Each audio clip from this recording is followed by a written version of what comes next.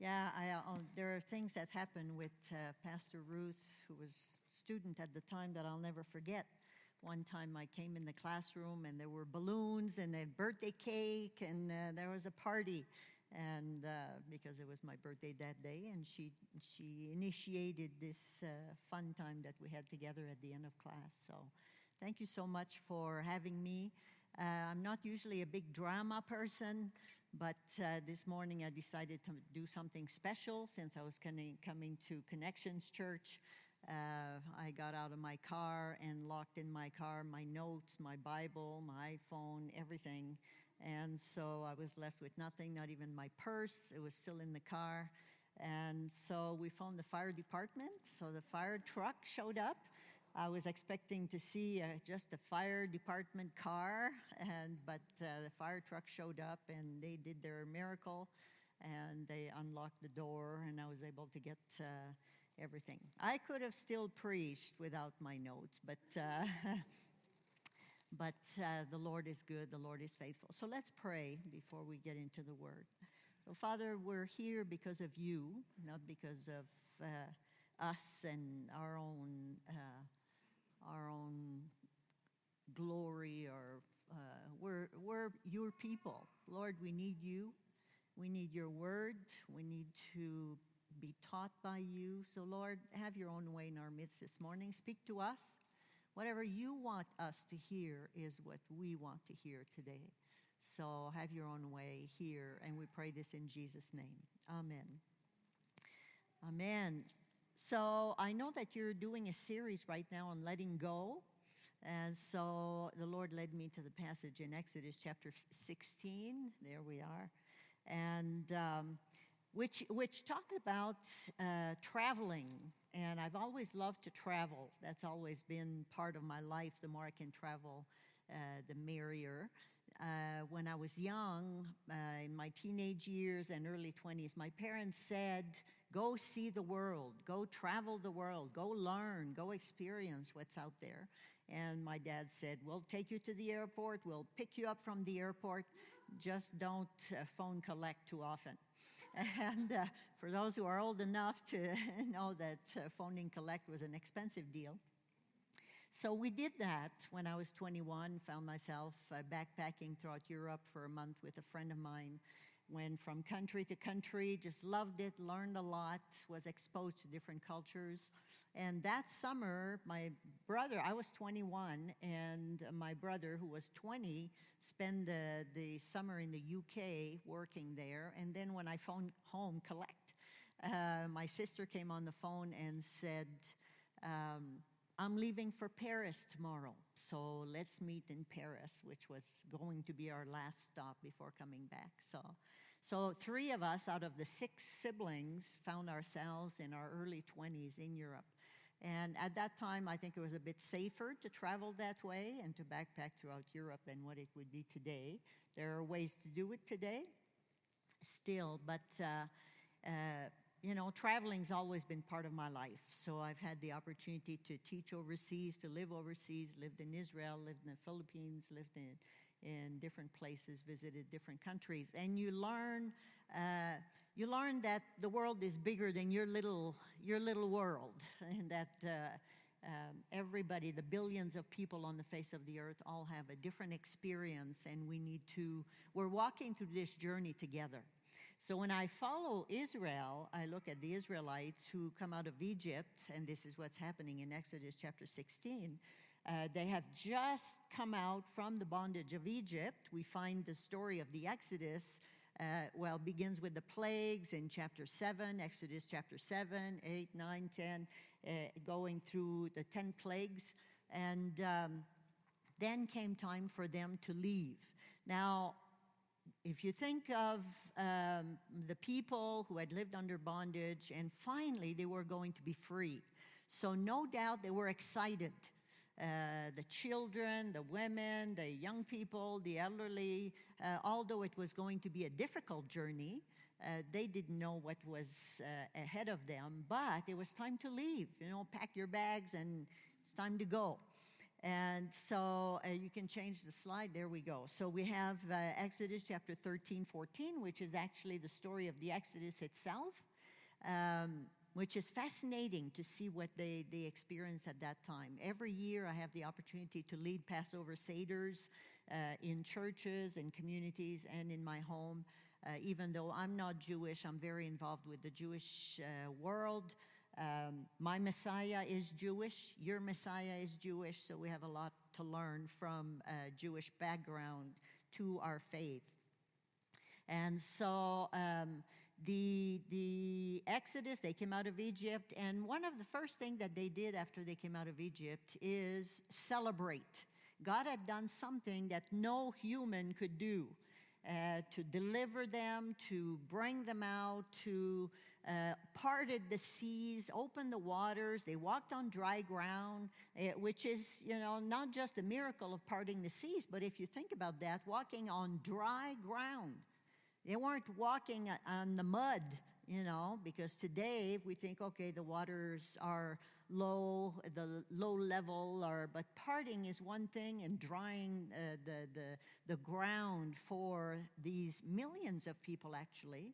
If you think about how many people came out of Egypt, there were 70 when they went into Egypt with Jacob. And now we find that 400 or 430 years later, there are 2 to 3 million people at least. How do we know that? We know that because in the book of Numbers, the book is called Numbers because it begins with a census. It begins with calculation of how many were in this tribe, how many were in that tribe, how many were in the 12 tribes.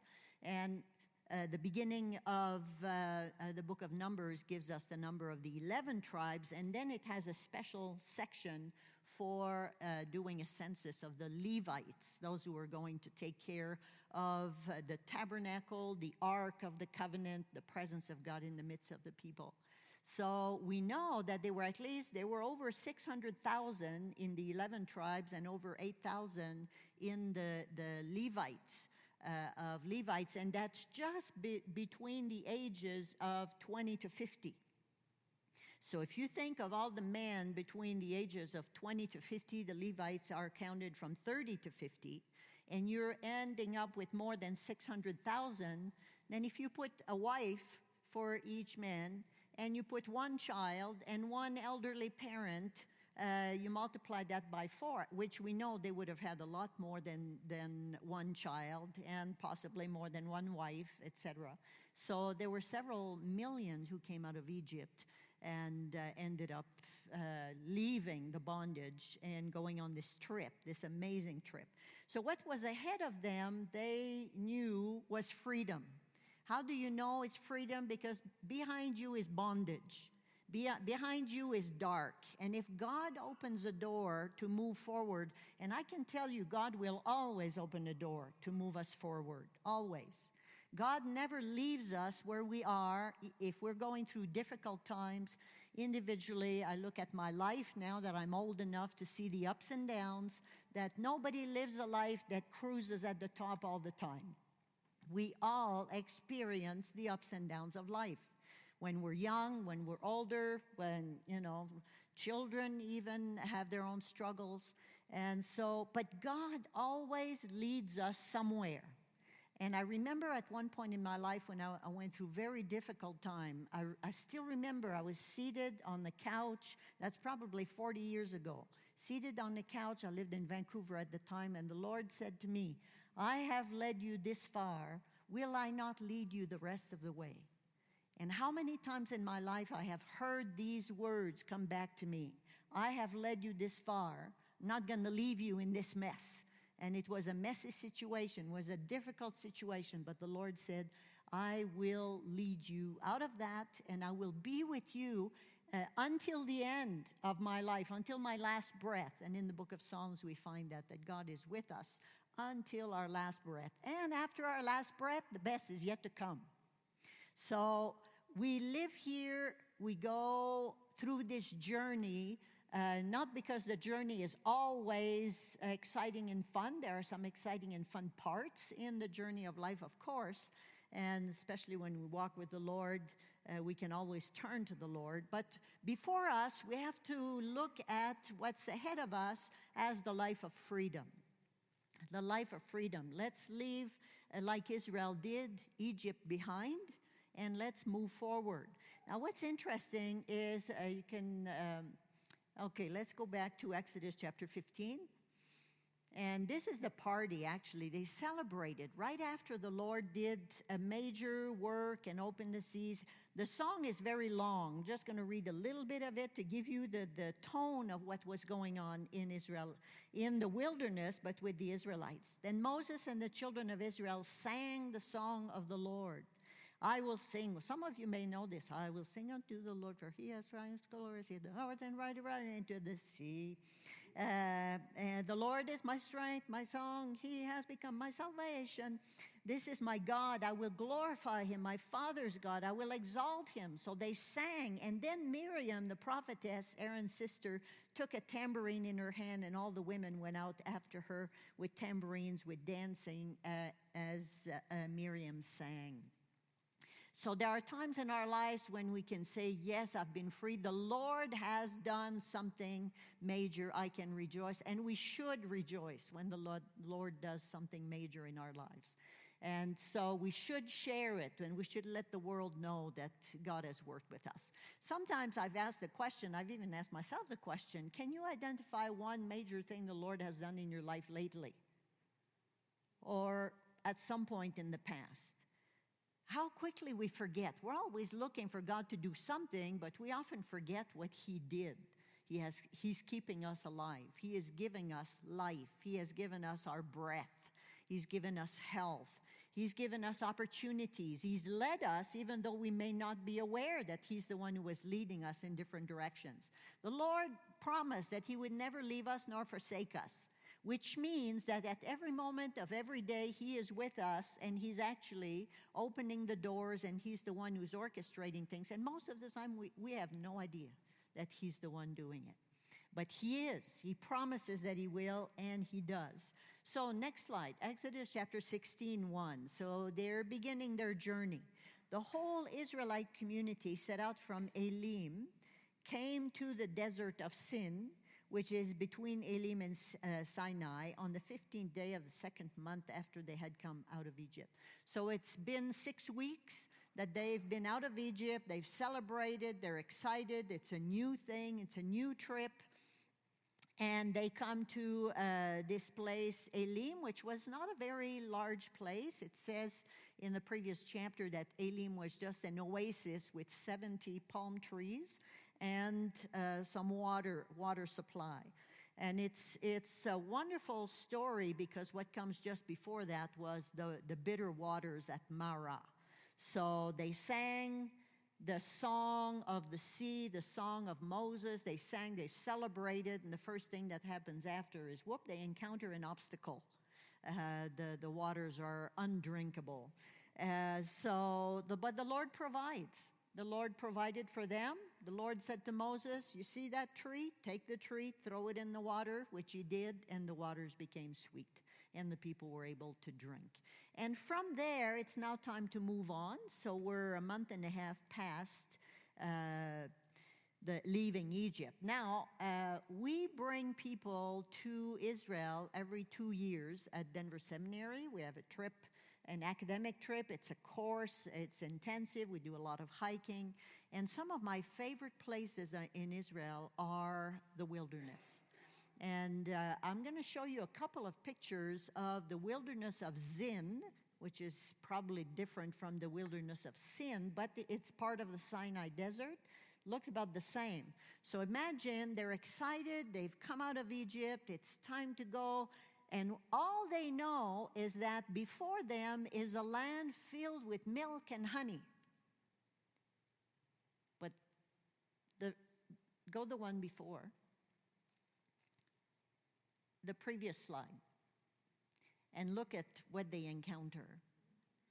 Now, they've been six weeks at this point journeying, and that's all they can see. Now, one thing is, we can only see what's ahead of us, but God can see much further than that. God knows where he's leading us.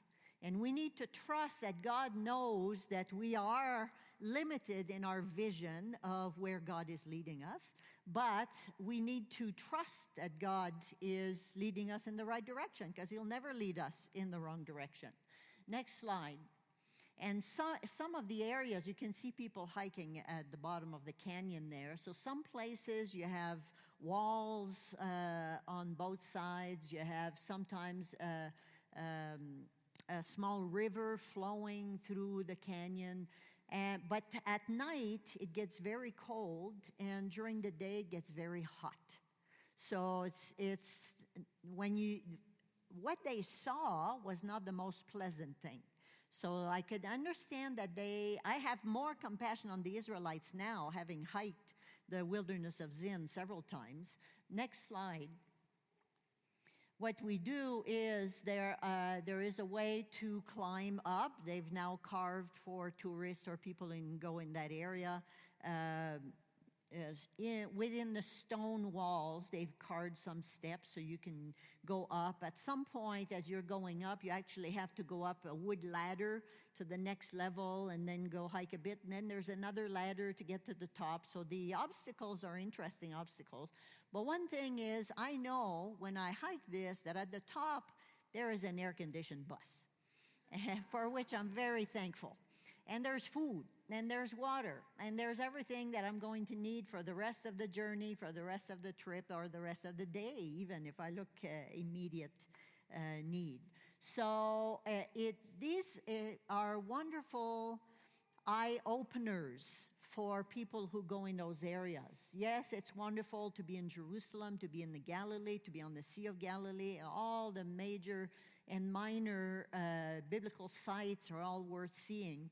But being in this desert makes you identify with the Israelites as they went through the challenges of the journey of their own life. Next slide. So what did they do? Well, the response of the Israelites says, in the desert, the whole community grumbled against Moses and Aaron. Now the timing, let's go back to the timing. We're 6 weeks into this journey. 1 month later, after 2.5 months, is when they actually received the 10 Commandments at Sinai. So it took only 2.5 months between the time they left Egypt and the time they received the 10 Commandments. And here, so they're in this interim period. And this interim period is not easy. This is the second complaint. In the desert, the whole community grumbled against Moses and Aaron. The Israelites said to them, "If only I had died in the Lord's hand in Egypt. There we sat around pots of meat and ate all the food we wanted. But you have brought us out of this desert to starve this entire assembly to death." Well, let's parse this a little bit. First of all, it says the whole community grumbled. When you have in Scripture passages that talk about everyone, it's usually hyperbolic. It's usually way beyond reality on the ground. And we find that in the book of Joshua, where it says they killed all the women and all the children, all the people. None that was alive was left living, and anything that had breath died, or they killed them all, in other words. Well, I teach an entire course on the book of Joshua. I've written a commentary on the book of Joshua. I'm writing a second one, and I can tell you that this is far, far from being reality on the ground in the book of Joshua. Because one chapter it says they killed them all, the next chapter they're still there. And the next chapter, they're still there. So they didn't kill all the Canaanites. And first of all, the first Canaanite they came across was who? Rahab. Did they kill Rahab? No. Rahab joined them by faith. She believed in the God of Abraham, Isaac, and Jacob. So she left her past behind and joined those who were worshiping the living God.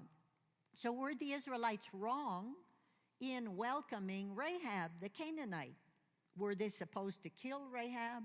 No. God wants everyone to know him. First of all, the purpose for raising up the Israelites was so that everyone on the face of the earth would come to know the living God, the God of Abraham, Isaac, and Jacob.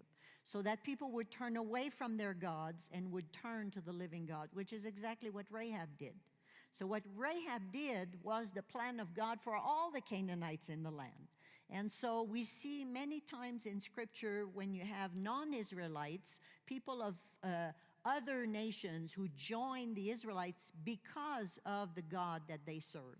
So we see this. So the language of the whole community grumbled. I can tell you that there were probably a few who tried to influence other people.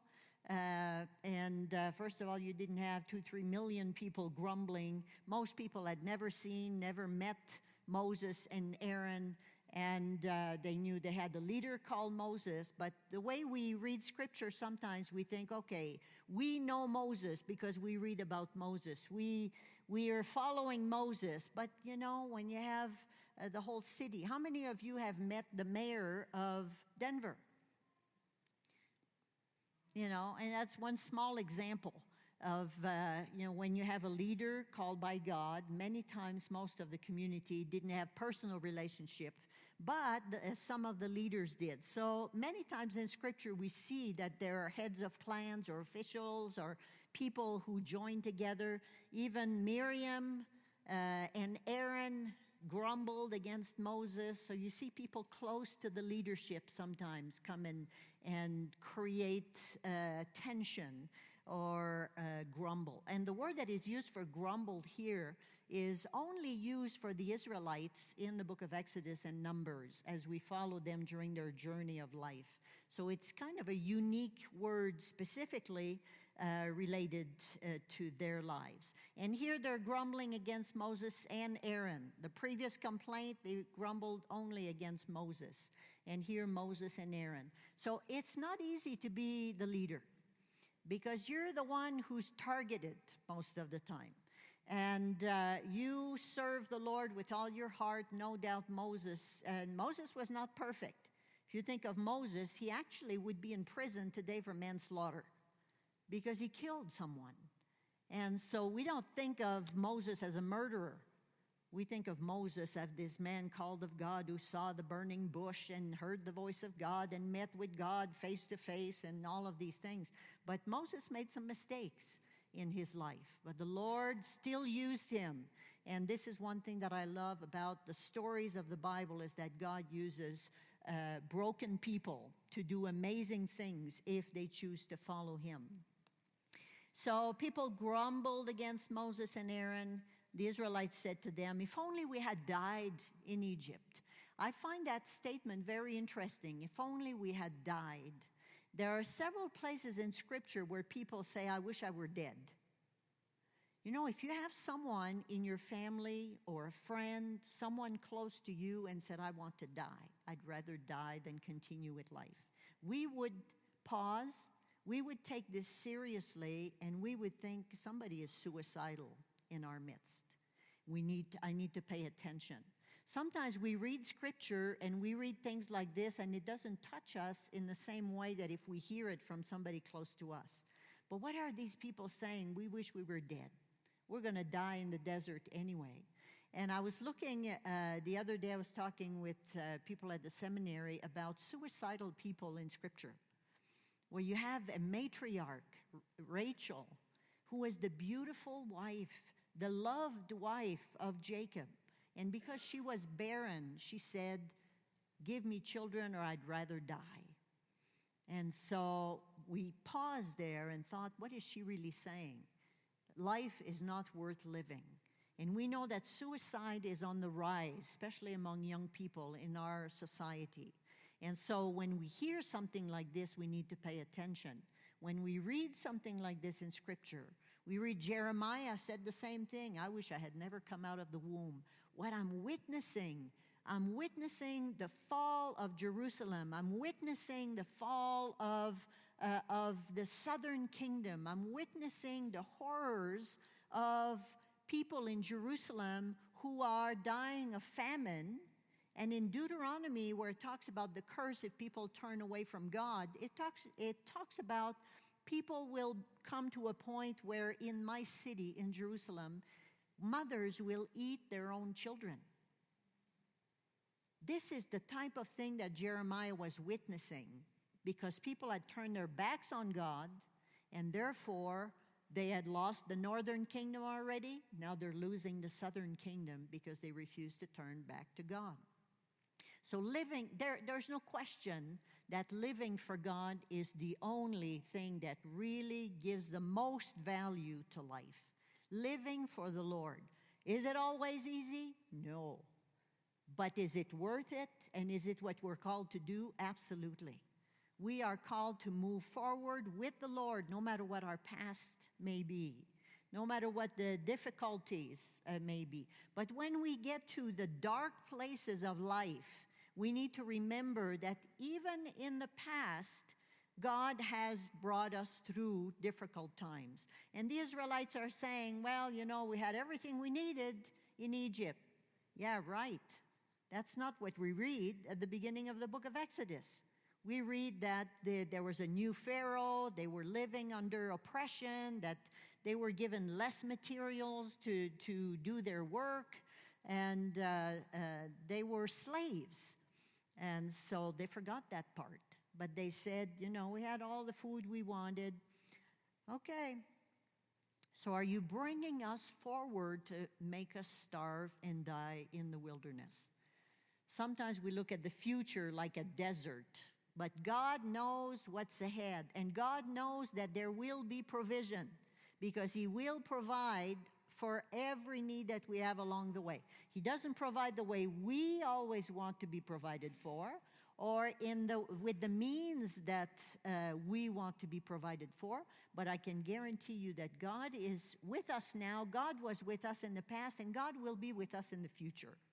God is not going to drop us in the wilderness and say, oh, whoops, sorry, and bring us back to Egypt. God doesn't do that. And it's interesting, in trips, the next slide, we look at the call of Abram centuries earlier, where God told Abraham to leave. Leave your land, go from your country, your people, your father's house, to the land that I will show you. I find that such an interesting statement, because go on a trip. Where? I'll show you at some point. Do we ever go on a trip without knowing where we're going? No. We plan ahead, we check online, we make reservations, we know where we're going, we know how much time it's going to take, we know all of these things. Well, Abraham didn't have any of this information. What comes after the call of Abraham, God says, go, and immediately after it says, Abram went. There is no argument with Abraham, which is very interesting, because if you compare that with the call of Moses, Moses takes 3 chapters to argue with God. Oh, I can't go, I can't talk, I'm on this, But God won. God knew what He was doing. So God calls, God provides, God leads, and God knows exactly where He's leading people. And so the grumbling that was coming from the people against the leadership, and we can go to the next slide. The leadership called by God. God always has leaders appointed to have the oversight over us. God gives them responsibilities, and we know that to whom much is given, much is required. So to be a leader is not an easy task. It's a responsibility. You need to seek God. Especially when you lead a congregation, you need to follow where the Lord is leading, not where you want to go as a leader. So there's always this, throughout Scripture and to this day, God always provides leadership for His people. So, and it's never a good thing to grumble against the leadership that God has raised. Why? Because God says, trust me as I speak to the leaders. Now, it doesn't mean that we can't go directly to God. Of course, we need to go directly to God. Actually, we will probably have more trust in the leadership that God gives if we also go to God, because we're going to be in tune and flowing together. So, but does that mean that leaders, prophets, priests, officials, heads of clans, pastors, teachers don't make mistakes? Yes, they do. And we see this in society. I mean, we see this in major denomination right now that is going through serious struggles with some of the things that have happened with leaders of that denomination. But I look at that, and it's heartbreaking to see how leaders fall from grace. But I know that God is a redeemer, and that God is merciful, that God is good, that God heals, God restores. And he does that with leaders who turn back to him, and with anyone who turns to him or turns back to him. So they're complaining against the leaders that God has raised up over them. So as they face challenges, next slide, and we face challenges, what choices do they have? They can complain, which they did several times. Actually, you have three major complaints between the time they sang this wonderful song of the sea and they received the 10 Commandments. You have three major complaints. And the complaint in Exodus chapter 16 is the second one. The first one was at the bitter waters. And so it's always, life is hard. What choices do we have? Can I trust God?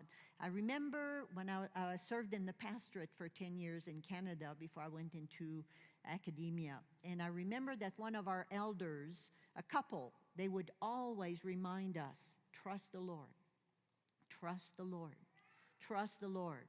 We'd go through difficult things and challenges, and they would say, just trust the Lord.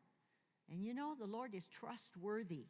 And he knows, the Lord leads us all the time. He will never drop us and stop leading us in the right direction. But we can complain. After we're done complaining, then sometimes it takes us a while to get to a point where we trust the Lord. And you know, complaining is boring if you do it alone. So usually if you're going to complain, you're going to kind of gather a team. A team of complainers or other people, or you're going to try to get people involved in, it gives you power. And so those who were the grumblers and the complainers probably started by speaking to, someone who was hungry, spoke to, somebody else who was hungry, and then all of a sudden you have this company of grumblers and who come to the leadership. But God didn't stop speaking to Moses, and through Moses and leading, God continued even if the complainers were part of the community of faith at the time.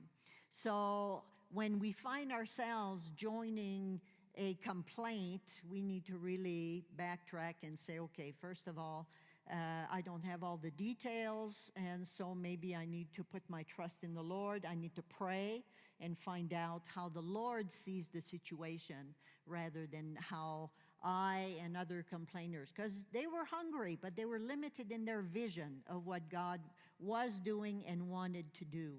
So next slide. Yeah, so they looked back and they pointed to what they had in the past. But who provided the stuff that they had in the past? During the 10 plagues, they continued living free of the plagues while all the Egyptians were being afflicted. And so they were spared, and it was God who did that in their midst. And it seemed that they forgot. They only thought about hunger and the food that they had. Next slide. So here is God's response. And sometimes when people complain or there are difficult situations, and we want to tell God how to deal with this, how to judge the situation, judge the people. And one thing we find in the complaints that we have in Israel is that God is extremely merciful.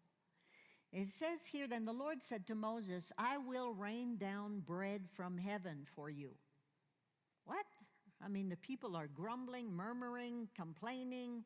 They're creating chaos. And God doesn't say, well, I guess I'm going to wipe them out like I did during the flood and start with a new group that's nicer. No, he said, I will meet their needs. I will rain down bread from heaven for you. The people are to go out each day and gather enough on that day, which reminds me of the Lord's Prayer. Give us this day our daily bread. Today, God is going to provide for us. Tomorrow will be another today where God will provide for us, and the next day, and the next day. In this way, I will test them and see whether they will follow my instructions. On the 6th day, they are to prepare what they bring in, and that is to be twice as much as they gather on the other days. Moses also said, you will know that it was the Lord who takes care of you when he gives you meat to eat in the evening and all the bread you want in the morning, because he has heard your grumbling against him, not against Moses and Aaron, against him. You are not grumbling against us, but against the Lord. So it's kind of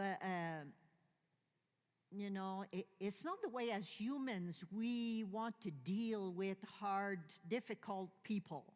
We want to stop it. You don't deserve that I meet your need because of the way you're behaving. God does the opposite. God actually blesses them, reveals to them who he is, and wants to redeem them, wants to remind them that he is their provider, that he is merciful, that he's faithful, that he's the one who called them. And so Moses said, you're not complaining against me, you're complaining against God, the very one who provided for you. Now, what did he do? God provided manna. What is manna? Manna, we know it says the bread from heaven that came down or that God provided for his people. Now, if you speak to Bedouins today who live in deserts or in small encampments, and they will talk about this kind of resin that shows up in the morning on some of the bushes, and it comes with the morning dew, and then once the dew dries up, then this sweet wafer type substance that is on the ground, that they actually partake of that. They actually eat that. So manna from heaven, we have this idea that is like big poofs of white fluffy something that rains down from heaven, but it's probably much more likely to be something that God provided for them in abundance while they were in the wilderness, something that is still known to this day. Now, great, God met their need, but what's the real miracle? The miracle, from what I read in the story, is that this happened 6 days a week, twice on the 6th day, and none on the 7th day for 40 years. That sounds like a miracle to me. For 40 years, 6 days, twice as much on the 6th day, none on the 7th day for 40 years. And if they gathered more than they needed for the day, it spoiled, it went bad. They were told not to do that. And so I think, okay, God can use something that is from nature, something that is natural that we're familiar with, to provide for our needs. But God will show us that he does something that humans cannot do, that nature cannot do by itself. God does beyond.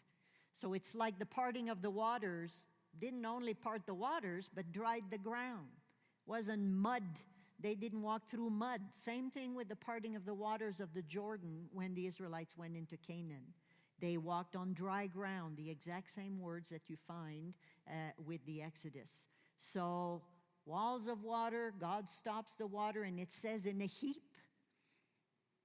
So it was visible in a heap, but the ground was dry, and that couldn't happen by itself, to have all these people walk across. So how does God respond when we go through challenges? He hears our complaint, which is, it's fine to complain to God. Complain to God before you complain to people. You know, and sometimes we have a tendency to want to join people in our complaint rather than complaining to God. And you know what? God can handle our complaints. God, I am mad. This is so unfair. And let it out. Vent to God. God can handle any of our, venting or problems. And He does not condemn Israel. He actually blesses Israel. He provides what Israel needs to continue in the journey of life, even though the journey is difficult. So provides a miracle, the manna for everything that they needed. Next slide. One question that we ask sometimes is, does God test us? We just read in Exodus chapter 16 that God does test us in life to see if we will remain faithful. God does not tempt us with sin, as we find in James, but He can test us to see if we will remain faithful while we go through the difficult times of life. In Deuteronomy 8, we read, and this is 40 years after they came out of Egypt, because Deuteronomy is the last farewell speech of Moses before the Israelites went in the land. Moses tells the people, remember all the way that the Lord your God has led you these 40 years in the wilderness in order to humble you, to test you, to know what was in your heart, whether you would keep His law or not. He afflicted you and let you hunger. Then He fed you manna, which neither you nor your fathers had known, in order to make you understand that man does not live by bread alone, but by every word that comes from the mouth of God. So in other words, yes, God tests in order to see if we will remain faithful to Him. And we have a confirmation of that also in Psalm 78 in the next slide. Which Psalm 78 is the historical Psalms, goes over some of the details of Israelite history. And verse 18, they put God to the test in their heart by demanding food for their craving. Then they spoke against God, for they did not believe in God or trust in His salvation. Yet He commanded the skies above and opened the doors of heaven and rained down manna upon them to eat and gave them the grain of heaven. So we fail to trust God, but God is still merciful and He still provides for all of our needs. He goes before us. And I found this little picture that shows kind of the trajectory of our lives, with Moses lost in the desert with the Israelites. And if you remember, the early GPS that we used to have would say, recalculating. I don't think the most modern ones say that anymore. But how many times in Israel, in their journey, their 40-year journey in the wilderness, they had to recalculate to follow the leader that God had raised up before them. They couldn't go back to Egypt by themselves. They refocused, okay, I need to trust God, And then the challenges or joys of life. I mean, they rejoiced when babies were born. They mourned when the people would pass away. They went through stuff that we go through. And so we can relate to them. So that's the journey of life. No journey of life is a straight shot to heaven. We all experience life, but the test is, can we remain faithful, especially when we go through difficult times? So we are on a journey, and we have a trajectory before us. We can't live in the past. The past is part of us. We can never separate ourselves from our past completely. Our past is like our shadow. If your shadow, doesn't matter if you walk or run or wherever you go, your shadow will always be attached to you. But that's not a bad thing. And I think of Rahab. Rahab was called Rahab the prostitute. After she joins the Israelites, she's still called Rahab the prostitute. She appears in the genealogy of Jesus as Rahab the prostitute. She's mentioned in the Hebrews chapter 11, this chapter that talks about people of great faith, Rahab the prostitute. She didn't live as a prostitute anymore, but she learned. We learn from our past. I'm glad for my past. There are things I'm not proud of in my past, but God uses some of the things of my past to help me walk, to help me with the future, and to help me help other people. So we cannot live in the past. We don't want to relive the past. We move forward. With God, we always move forward. God hears prayers. God is faithful to hear our prayers at all times and our complaints. He knows our struggles. He knows our future. He knows us more than we know ourselves. And He is merciful. We make mistakes. We fall. We get up. We stumble through life, and we rejoice. We have great parties like Exodus chapter 15, and we have other moments where it's time to complain. But you know what? We need to remain faithful. That's the test of life. Will we remain faithful to the Lord until the end? We need to be thankful for the challenges because God uses them for our good, not just our good, but the good of other people. There are people that I can help because of what I've gone through in my life. And there are people I can't help because of what I've gone through, because I have an experience, I can't identify with them. But God will use all of our past to, if we put it in His hands, and to help other people that He places on our path. The next slide. So as we close here, let's trust the Lord in all circumstances of life, through the ups and the downs, remembering that God is merciful and faithful to us and will provide everything we need for the journey. The Israelites are still alive today. The Jews are still alive today. There's no other nation, no other people group that is still alive today. God has called them, chosen them, still working through them, brought the Messiah through them, and still using the Jewish people today. So let's pray that God shows us the future. We can't forget the past, but we don't live in the past. We move forward, and God has exciting things ahead of us. And one of my motto for life is, the best is yet to come. So let's pray. Father, thank you so much for the stories that you left with us to give us hope and to show us that you never leave us, never forsake us, that you never leave us to starve, but you provide for us in miraculous ways. So Lord, I pray for this church, for each individual here, and for this community. I pray that you would show them the marvelous things that you have for them individually and corporately. Lord, open their eyes to what you are doing and draw their hearts to you so that they would trust you with every situation in their life. And Lord, we pray these things and give you all the praise and the glory, our great and wonderful God. And we pray this in Jesus' name. Amen.